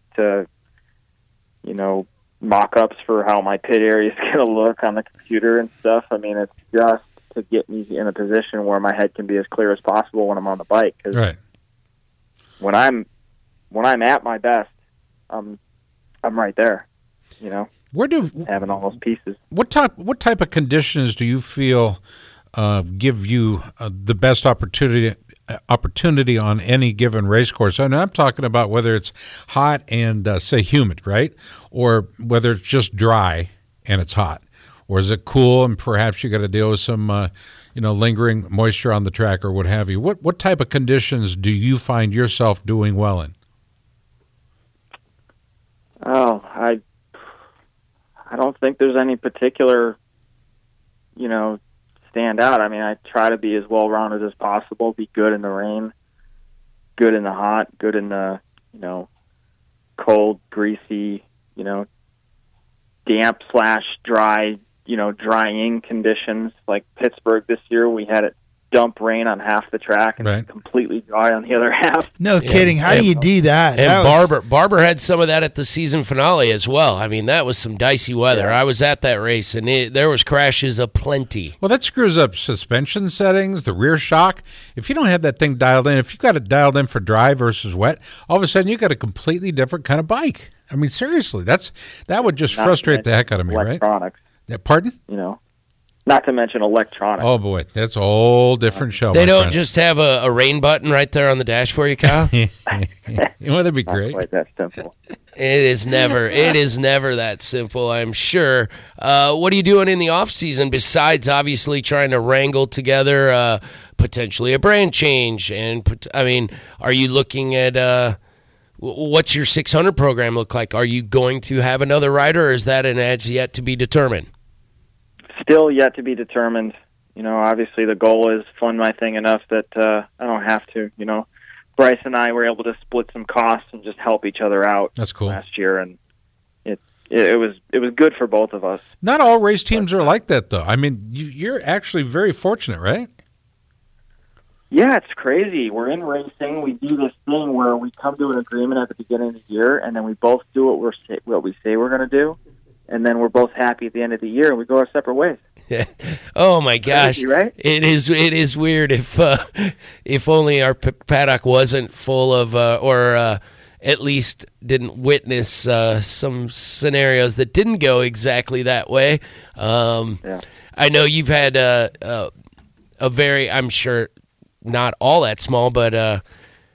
Unfortunately, we're all hearing Ballistic is going away from the market, and there's been some changes there. I know they've been a long-time sponsor for you, so I'm sure that adds yet another wrinkle to the whole season. You've got to fill that hole in your budget. Yeah, it's a bummer to see those guys, and Chip especially running that deal. And Millennium Technology, those guys have been such a huge supporter of mine as well. Yeah, it's definitely a bummer to see those guys go away, but, for, reasons that make a lot of sense, and, it's just one of those deals, so. Sometimes things in our world, in the racing world, just run their course. We see it in every form of racing. It's by no means unique to road racing. It's every kind of racing. You know what I do? Every time we interview a road racer, which is sometimes 3, 4, 5 times every show, I'm always trying to figure out how I can work Johnny Rock Page into the conversation. And and I always cringe when you do. Oh, do you miss Kyle? Do you miss JRP? Haven't heard of him. Johnny Rock Page. Oh, that's awesome. What? That's the best response yet. Thank you, Kyle. Okay. Thank you, Kyle. He's shutting it down. What's the next question? Yes. Oh my God, you and I are at least we're for Johnny Rock Page. We're on the same page there. Do you get to do any off-season racing of any other form, Kyle? You go out and flat track at all, moto, anything like that, or no time with the new wife? Certainly, I understand that. Luckily, she's pretty heavy into this stuff too. So her getting ready for next year with the TV package, which hopefully we'll hear a lot about soon as the pit reporter. And I'm riding a little bit of moto, but I'm actually riding a lot on the road course. I've recently become a member out at Indy Motorsports Ranch. Cool. Outside of Tucson, Arizona. So yesterday I was out riding the Ducati V4S. Nice. Yep. So pretty badass motorcycle. Yeah, they are impressive. Yeah. So no, just been doing a lot of just riding to stay fit, a lot of cycling, and man, after traveling to Malaysia, Indonesia, we both got sick in Indonesia, all this crazy stuff. It feels like it was yesterday. It's been a couple weeks since we've been home, so we've been trying to just take it easy.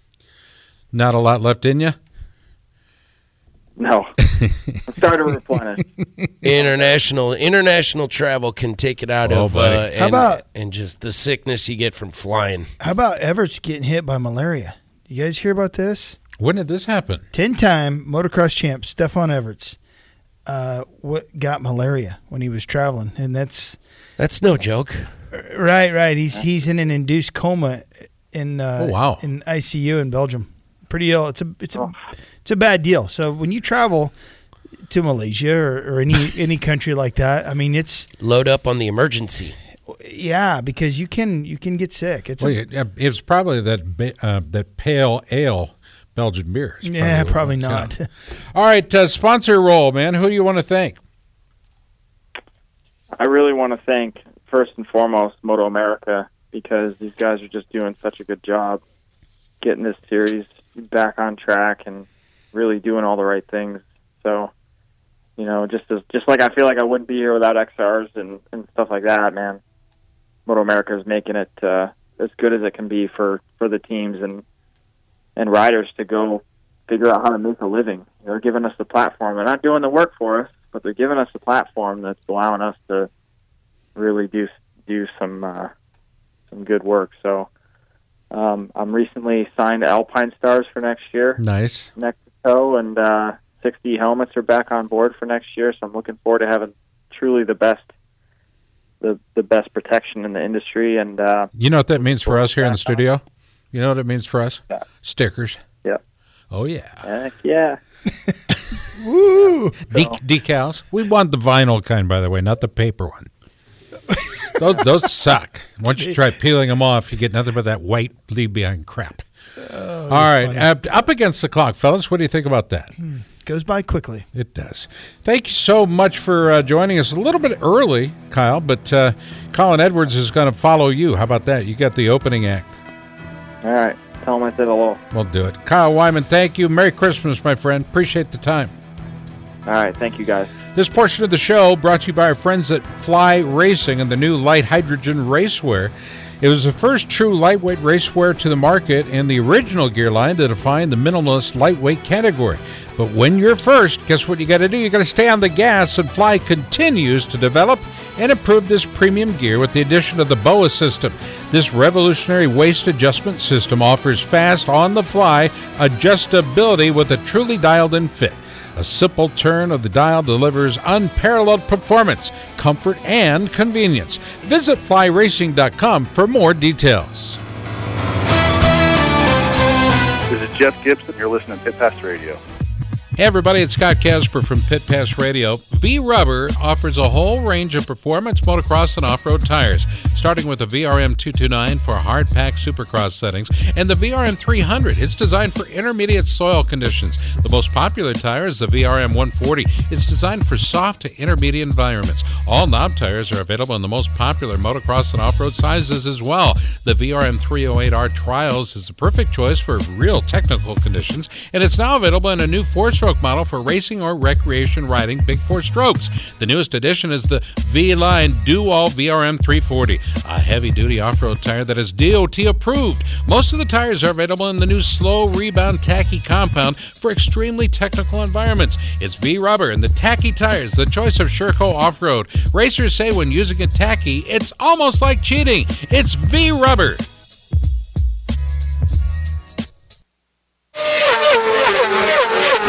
With no speed limits, no tickets, and no left-turning minivans, Track Addicts Track Days allows you to experience the performance of your sport bike in a safe and fun environment. Track Addicts Track Days offers a variety of programs, ranging from their new rider school to their advanced group sessions for experienced track riders. Get all the details at trackaddicts.com. That's trackaddix.com. Or call Ducati Omaha at 402-408-4400. Learn to ride your sport bike the way it was meant to be ridden with Track Addicts Track Days. It's a fact. The best you've ridden is the best you know. Until you've ridden Racetech suspension, you haven't experienced the best suspension possible. Racetech is the science of suspension for ATV and UTVs, motocross, freestyle and stunning, off-road, supermoto, road race, sport bikes, cruisers, touring and vintage bikes, as well as adventure riding. With gold valve kits to upgrade your stock forks and shocks and our G3S Custom Series shocks, you too can have the Racetech suspension advantage, and it's all made in the USA. For more information about Racetech products and applications, visit our website at racetech.com. America's Motor Racing Talk Show, Pit Pass Motor Racing Weekly, comes your way each Sunday morning from 8 to 10, right here on Des Moines Sports Station, 1460 KXNO.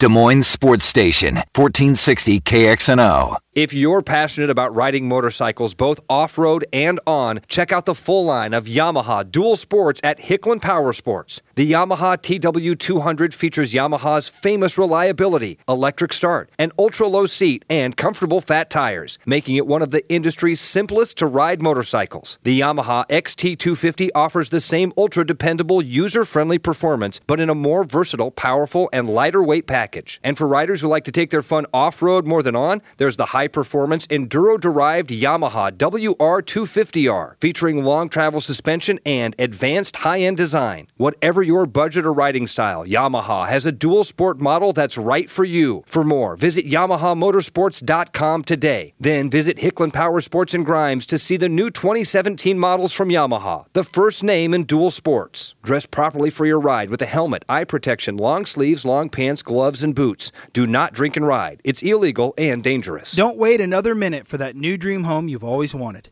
I'm Tony Wink for Jack DeLeon Construction. For 66 years, the DeLeon family has been building custom homes, existing home remodeling, and adding on for customers across central Iowa. The DeLeons will offer you one-on-one attention that the big builders simply can't. They'll walk you through the process so you'll get the home that you want. Jack works well with your plans or can show you from his library of over 1,200 house plans. He'll make your dreams a reality. Call the DeLeons at 515-321-5225. Tell them you heard about them on Pit Pass Radio and receive 5% off the price. Jack DeLeon Construction, serving Iowa since 1946. This is Davey Coombs, and you're listening to Pit Pass Radio.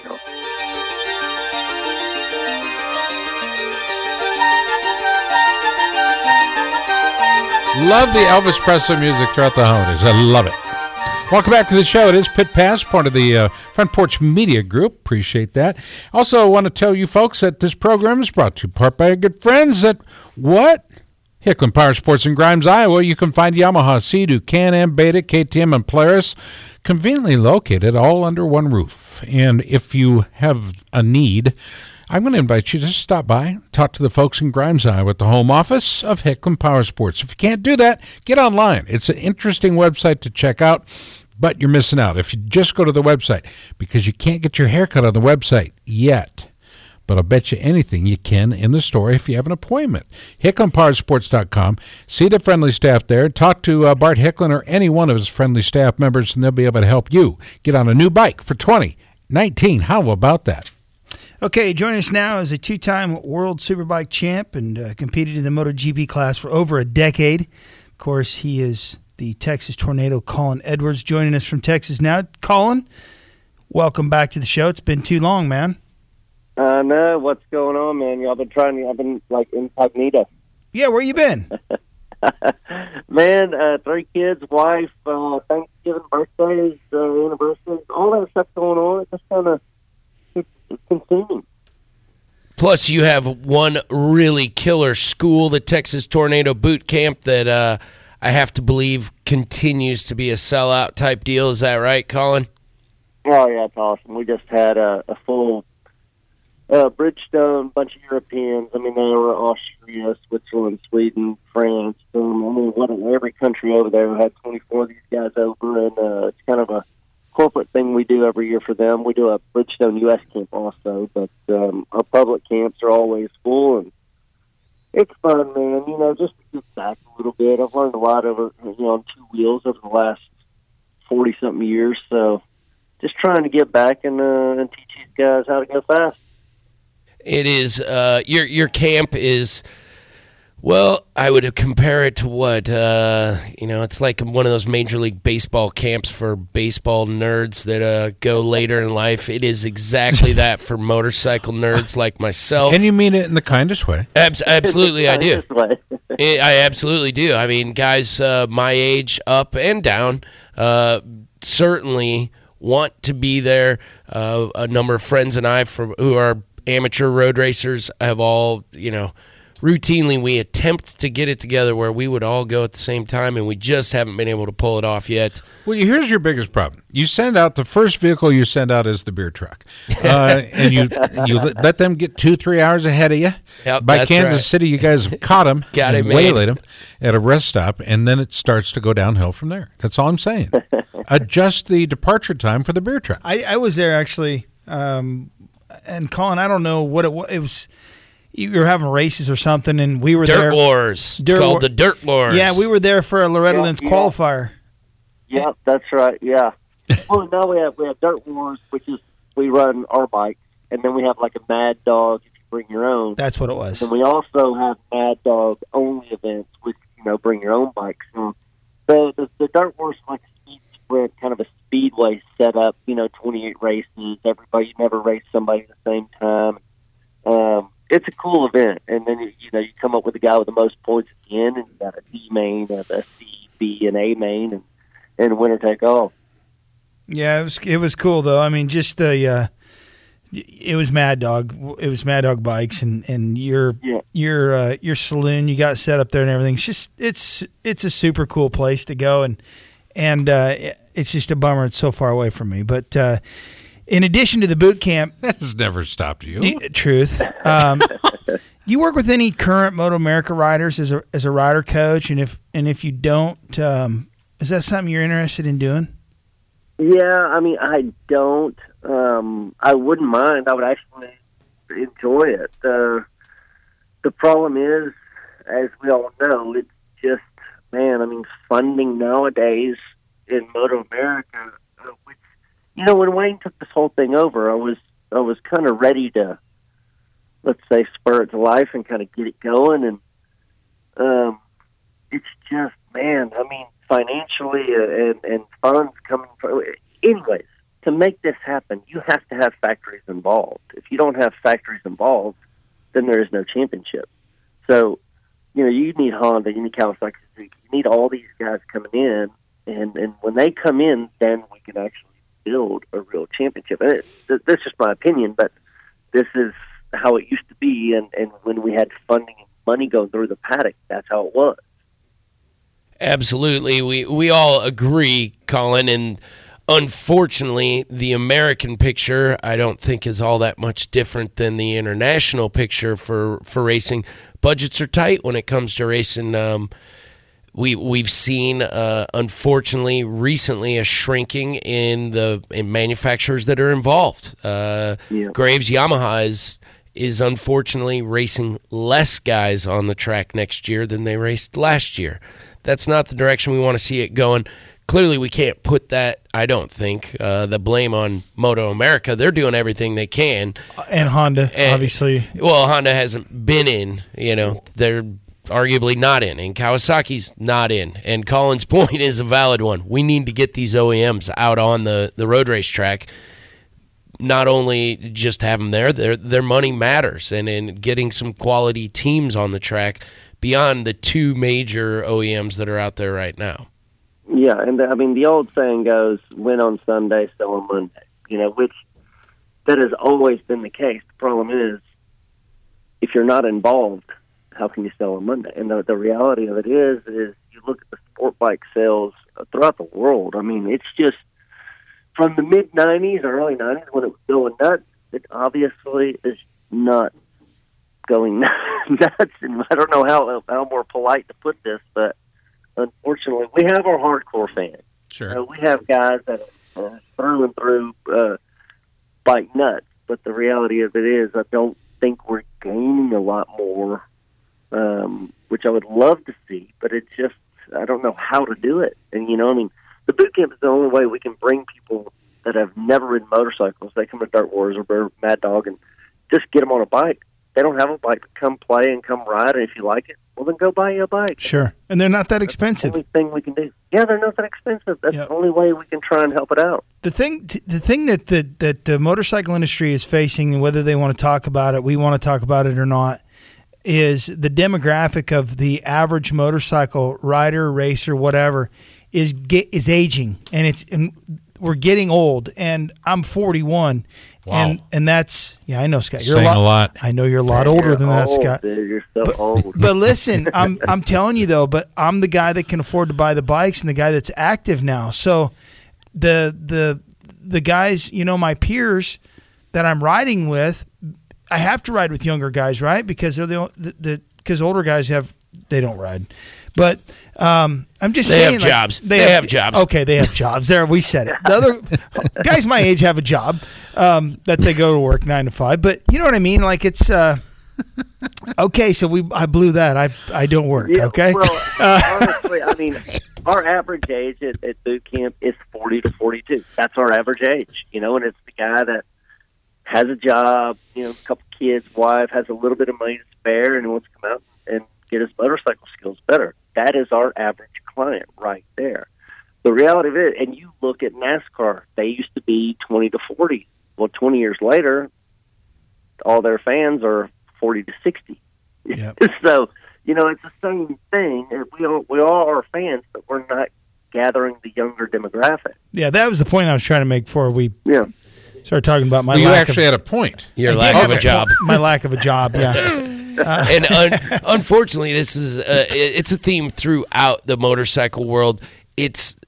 Clearly, I think everyone recognizes it. Harley was facing this as a manufacturer about 10 years before motorcycles at large were. I mean, is this when they bought the product line back from AMF? No, the fact that their clientele was aging, and this was really, I mean, as a student of the industry, they experienced this before everyone else did. And now it is just motorcycling at large. But at one time, it was really prevalent. Harley Davidson was struggling to get new riders. Right. Now we are saying the exact same thing about motorcycle riders, period. Take brand out of the picture. Well, it's interesting that you would bring up Harley Davidson. I want to perhaps get your input on this, Colin, as well as our in-studio guys here. But it was recently released that Performance Brokerage Services has helped Michael McGrath, part of the McGrath family that owns and operates dealerships in Iowa and elsewhere, has increased the family footprint to more dealerships by when they acquired Weeblers Quad City Harley Davidson in Davenport after owning it some 19 years or more. But it's time. It's that breed of motorcycle shop owner that Tony has been buying bikes from, and now we're going to see a younger demo that's going to be operating. Are you seeing, is there some kind of correlation we should be realizing there from your perspective?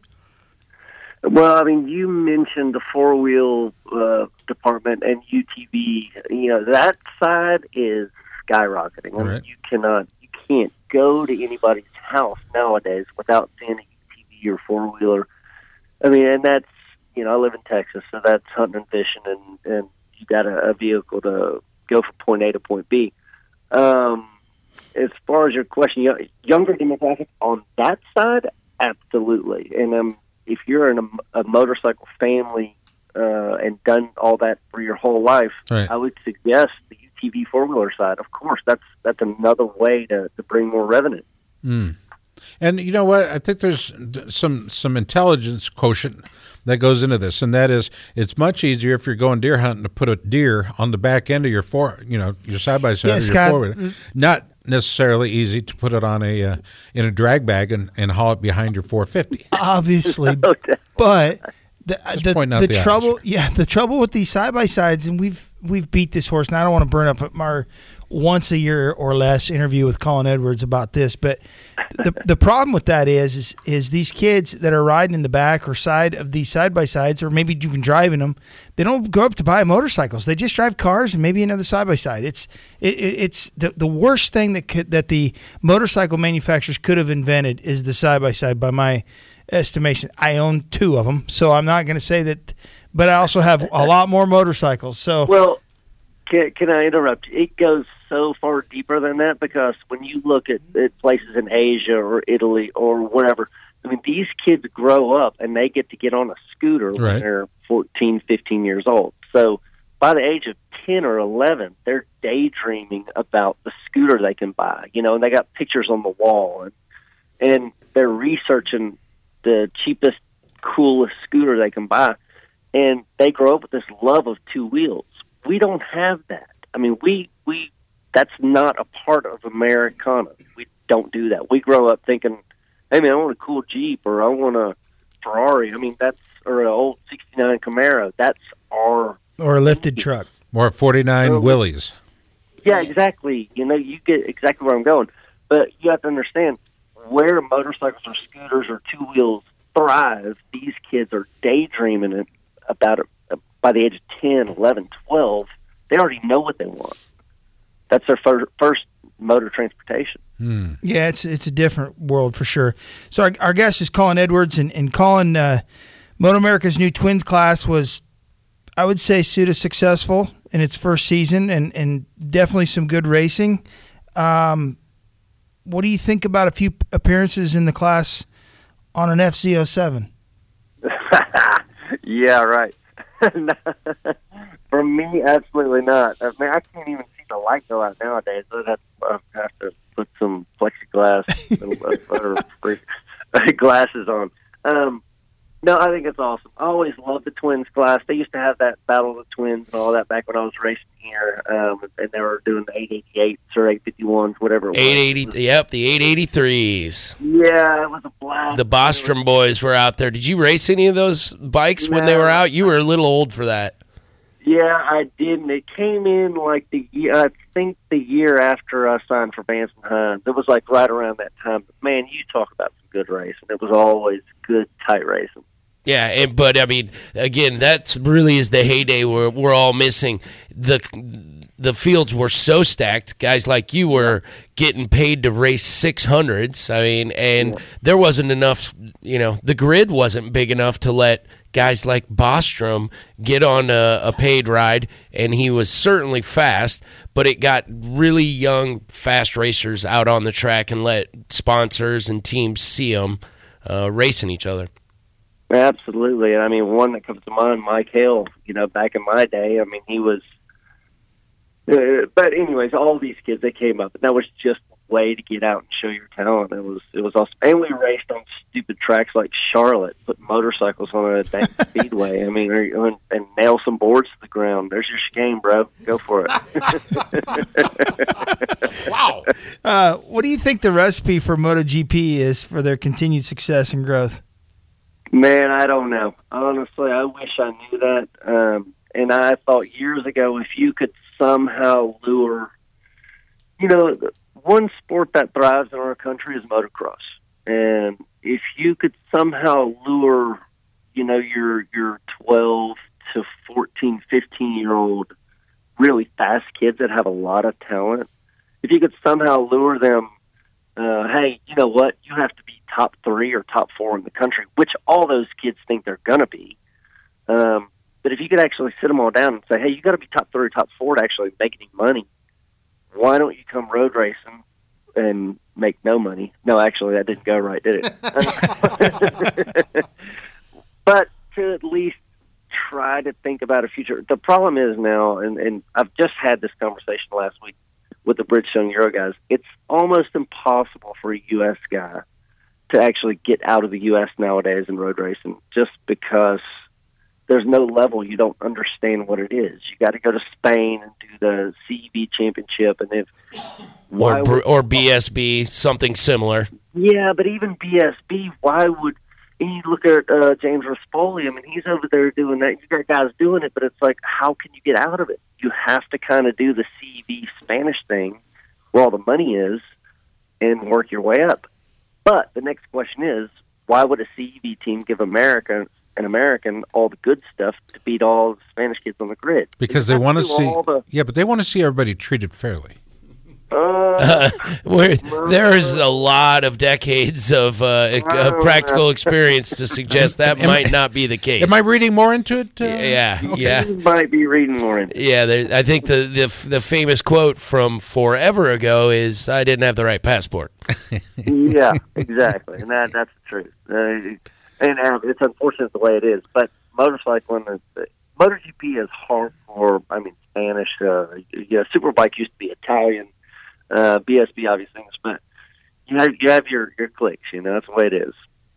Well, that's I think just another reason why we need to build the border wall. Let's go back to Tony. Tony, the border wall. Ducati, Ducati's talking about they not only won a MotoGP championship, but they also won a World Superbike and British Superbike championship. Do you think? What are your thoughts on that, Colin? Do you think that there's that Ducati can accomplish these things with given their current platform? We've talked about that Ducati for I don't know how many years, the MotoGP bike, and this year we all kind of unanimously agree that it's probably the best bike on the grid, which honestly, I've never thought I would say that. It's always been fast, but it never turned worth a damn. Right. It always had its own little issues. The electronics are amazing. They actually have the bike figured out. And when you look at the Vizioso, what Lorenzo did this year, you could say, hey, man, that thing it's always up near the front. It looks good. And when you discount Marquez, that Honda looks terrible, to be honest with you. There's Crutchlow won a race in Argentina, but other than that, he was crashing a bunch to get it too. The argument could be made he was pushing as hard as anyone can to keep it where he was. Absolutely. So, as far as Ducati, yeah, they have a big picture, and as far as this new bike they got coming out that can actually win in the Superbike stage, I think they're hats off to them. They have a goal, and I think they can absolutely reach it. Your buddy Rossi, Valentino Rossi, signed on to continue his Yamaha racing in MotoGP for at least another year, right? So, yep. After winning, seeing it all, where does someone like that get the motivation to continue? How does that guy continue to throw his leg over? Is it money? And no, it can't be money. Can't be. It's, man. How does he do it? I don't know. The only let's say insight I could possibly give you, he doesn't have any kids, doesn't have a wife. His whole life has only ever been motorcycling. So to get up every morning and this is what I'm going to do, absolutely. He loves going to the camp, into the camp, training with him at his ranch. He's been my place. He just loves to ride a motorcycle, and that's what it takes, And I know when I ended up retiring, it got to a point where like, okay, come on, this is, I got kids and wife, and you got to kind of look at everything. But he doesn't have that. He doesn't have that to let's say, demotivate him. Not devote. I shouldn't say my kids. They not demotivate, but like your level of importance changes. Yeah. Yeah, important. There you go. Exactly. Your focus. So, keeping all that in mind, we are way past the break, but I got to tell you, it's always good to have you on, Colin, and appreciate you jumping back into the mix. The Texas Tornado is alive and well, and and I know you're looking forward to Christmas, aren't you? Absolutely, guys. Hey, I enjoyed it. Good chat. Merry Christmas yourself. How is Rossi's English, by the way? It's good. Yeah, he can play like it's not good, but it's great. It just depends on what question you ask him. The reason I ask him, he might be doing a little power fade there just to get around some situations. I'm just thinking it would be great to have him on the show, and if you can help facilitate that. With Colin. Yeah, that'd be great. Maybe you could be the interpreter. He says, do not understand what you're saying. It's definitely possible. All right, buddy boy. Hey, thanks so much, Colin. Happy holidays. Merry Christmas to you and yours. All right. You guys have a good one. Texas Tornado. Watch him. Yeah, two-time world superbike champ and so much more to our sport. Appreciate that. Colin Edwards heads to the pits. We'll take short time out on the Pit Pass Radio Network, part of the Front Porch Media Group. Stay tuned. This is Chris T. McNeil. You're listening to Pit Pass Radio, in it to win it.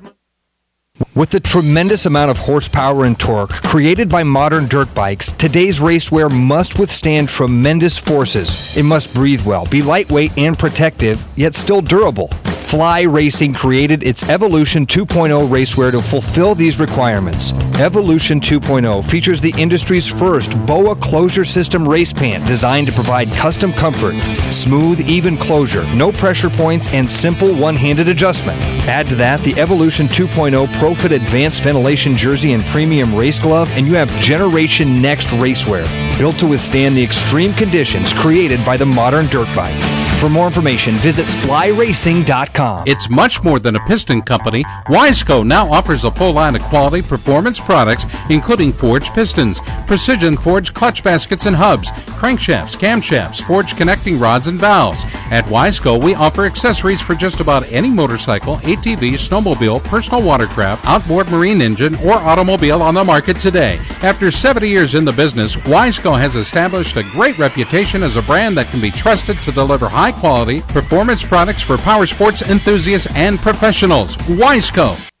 America's Motor Racing Talk Show, Pit Pass Motor Racing Weekly, comes your way each Sunday morning from 8 to 10 right here on Des Moines Sports Station, 1460 KXNO. This is 1460 KXNO. If you're passionate about riding motorcycles, both off-road and on, check out the full line of Yamaha dual sports at Hicklin Power Sports. The Yamaha TW200 features Yamaha's famous reliability, electric start, an ultra-low seat, and comfortable fat tires, making it one of the industry's simplest to ride motorcycles. The Yamaha XT250 offers the same ultra-dependable, user-friendly performance, but in a more versatile, powerful, and lighter weight package. And for riders who like to take their fun off-road more than on, there's the high-performance, enduro-derived Yamaha WR250R, featuring long travel suspension and advanced high-end design. Whatever your budget or riding style, Yamaha has a dual sport model that's right for you. For more, visit YamahaMotorsports.com today. Then visit Hicklin Power Sports and Grimes to see the new 2017 models from Yamaha, the first name in dual sports. Dress properly for your ride with a helmet, eye protection, long sleeves, long pants, gloves, and boots. Do not drink and ride. It's illegal and dangerous. Time out! Drink Swell Vodka, proudly and carefully distilled and filtered in Iowa. Find Swell Vodka in fine stores, restaurants, and bars near you. Like Swell on Facebook. Hi, this is Doug Henry, adaptive snowcross Winter X Games gold medalist, and you're listening to Pit Pass.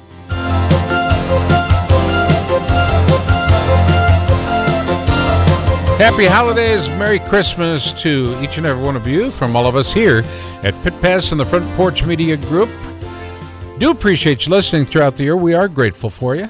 And I tell you what, it's one thing to be able to talk to some of these guys, but to get to know them over the years, like Colin, there's some behind-the-scenes stuff, and we like to be able to share that with you, and we hope you do enjoy that part of it.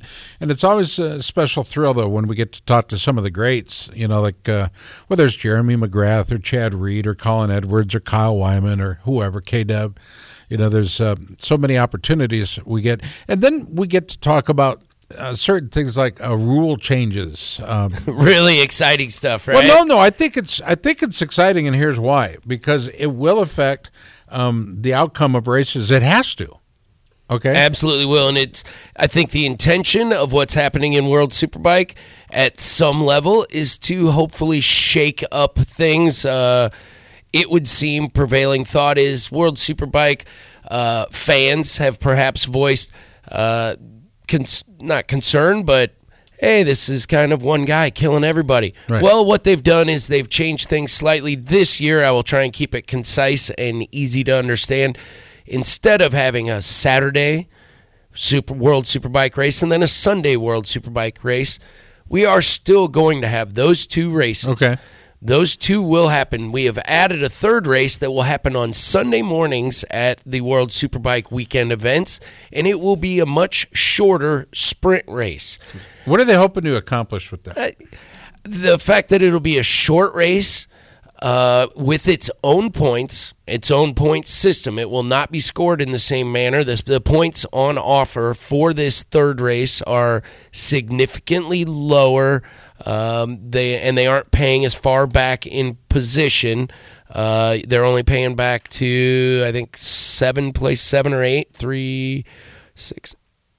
9 places. You're going to pay back to 9th place in this very short sprint race, 10 laps. I think, again, what they're attempting to accomplish is to, put some of the guys who maybe race in the longer races, some of the guys who are near the front at the beginning and then fade, those guys maybe have more of a chance. And then maybe they pad their points a little, and maybe they make the whole series a little more interesting, because the last couple seasons we've seen Ray dominate, and he's got the championship wrapped up with bunches of weekends left in the season. And it's hard to sell tickets. Okay, so Ray is in this. What comes to mind is Feld Entertainment's Arena Cross with the inverted starts and the briefcase and all the other stuff. All the stuff they tried to do to shake it up. To shake it up so Tyler Bowers didn't win a 5th championship. And Tyler Bowers... And that's what you think they were really trying to do? Or were they just trying to make it entertaining for the fans so they had a reason to buy a ticket? That's the question.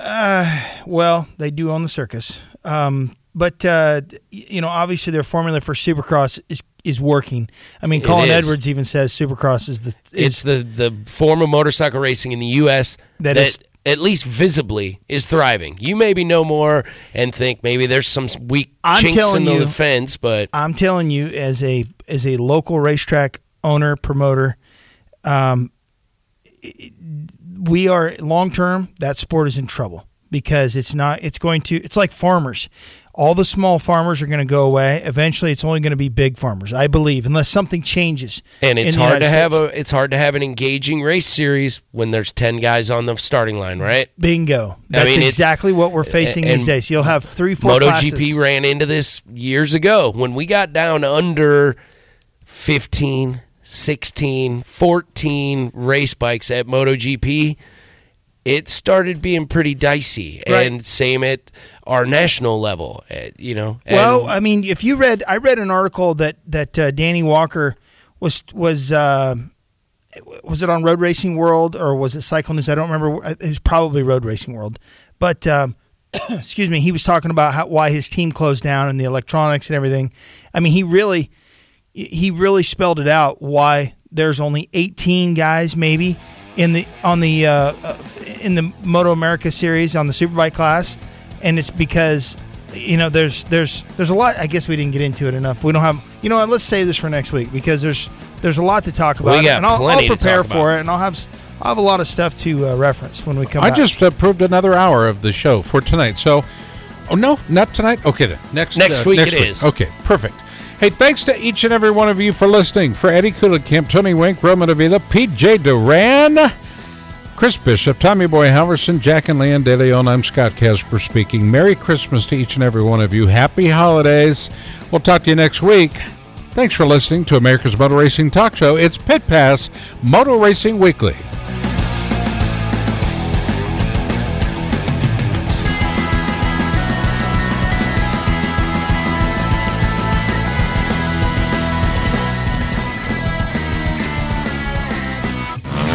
May I have your attention, please? Excuse me. Are you listening to me? Thank you. The preceding was an exclusive presentation of Pit Pass Motor Racing Weekly, a division of Pit Pass Radio LC. Any use of this copyrighted material without the express written consent of Pit Pass Radio LC is strictly prohibited.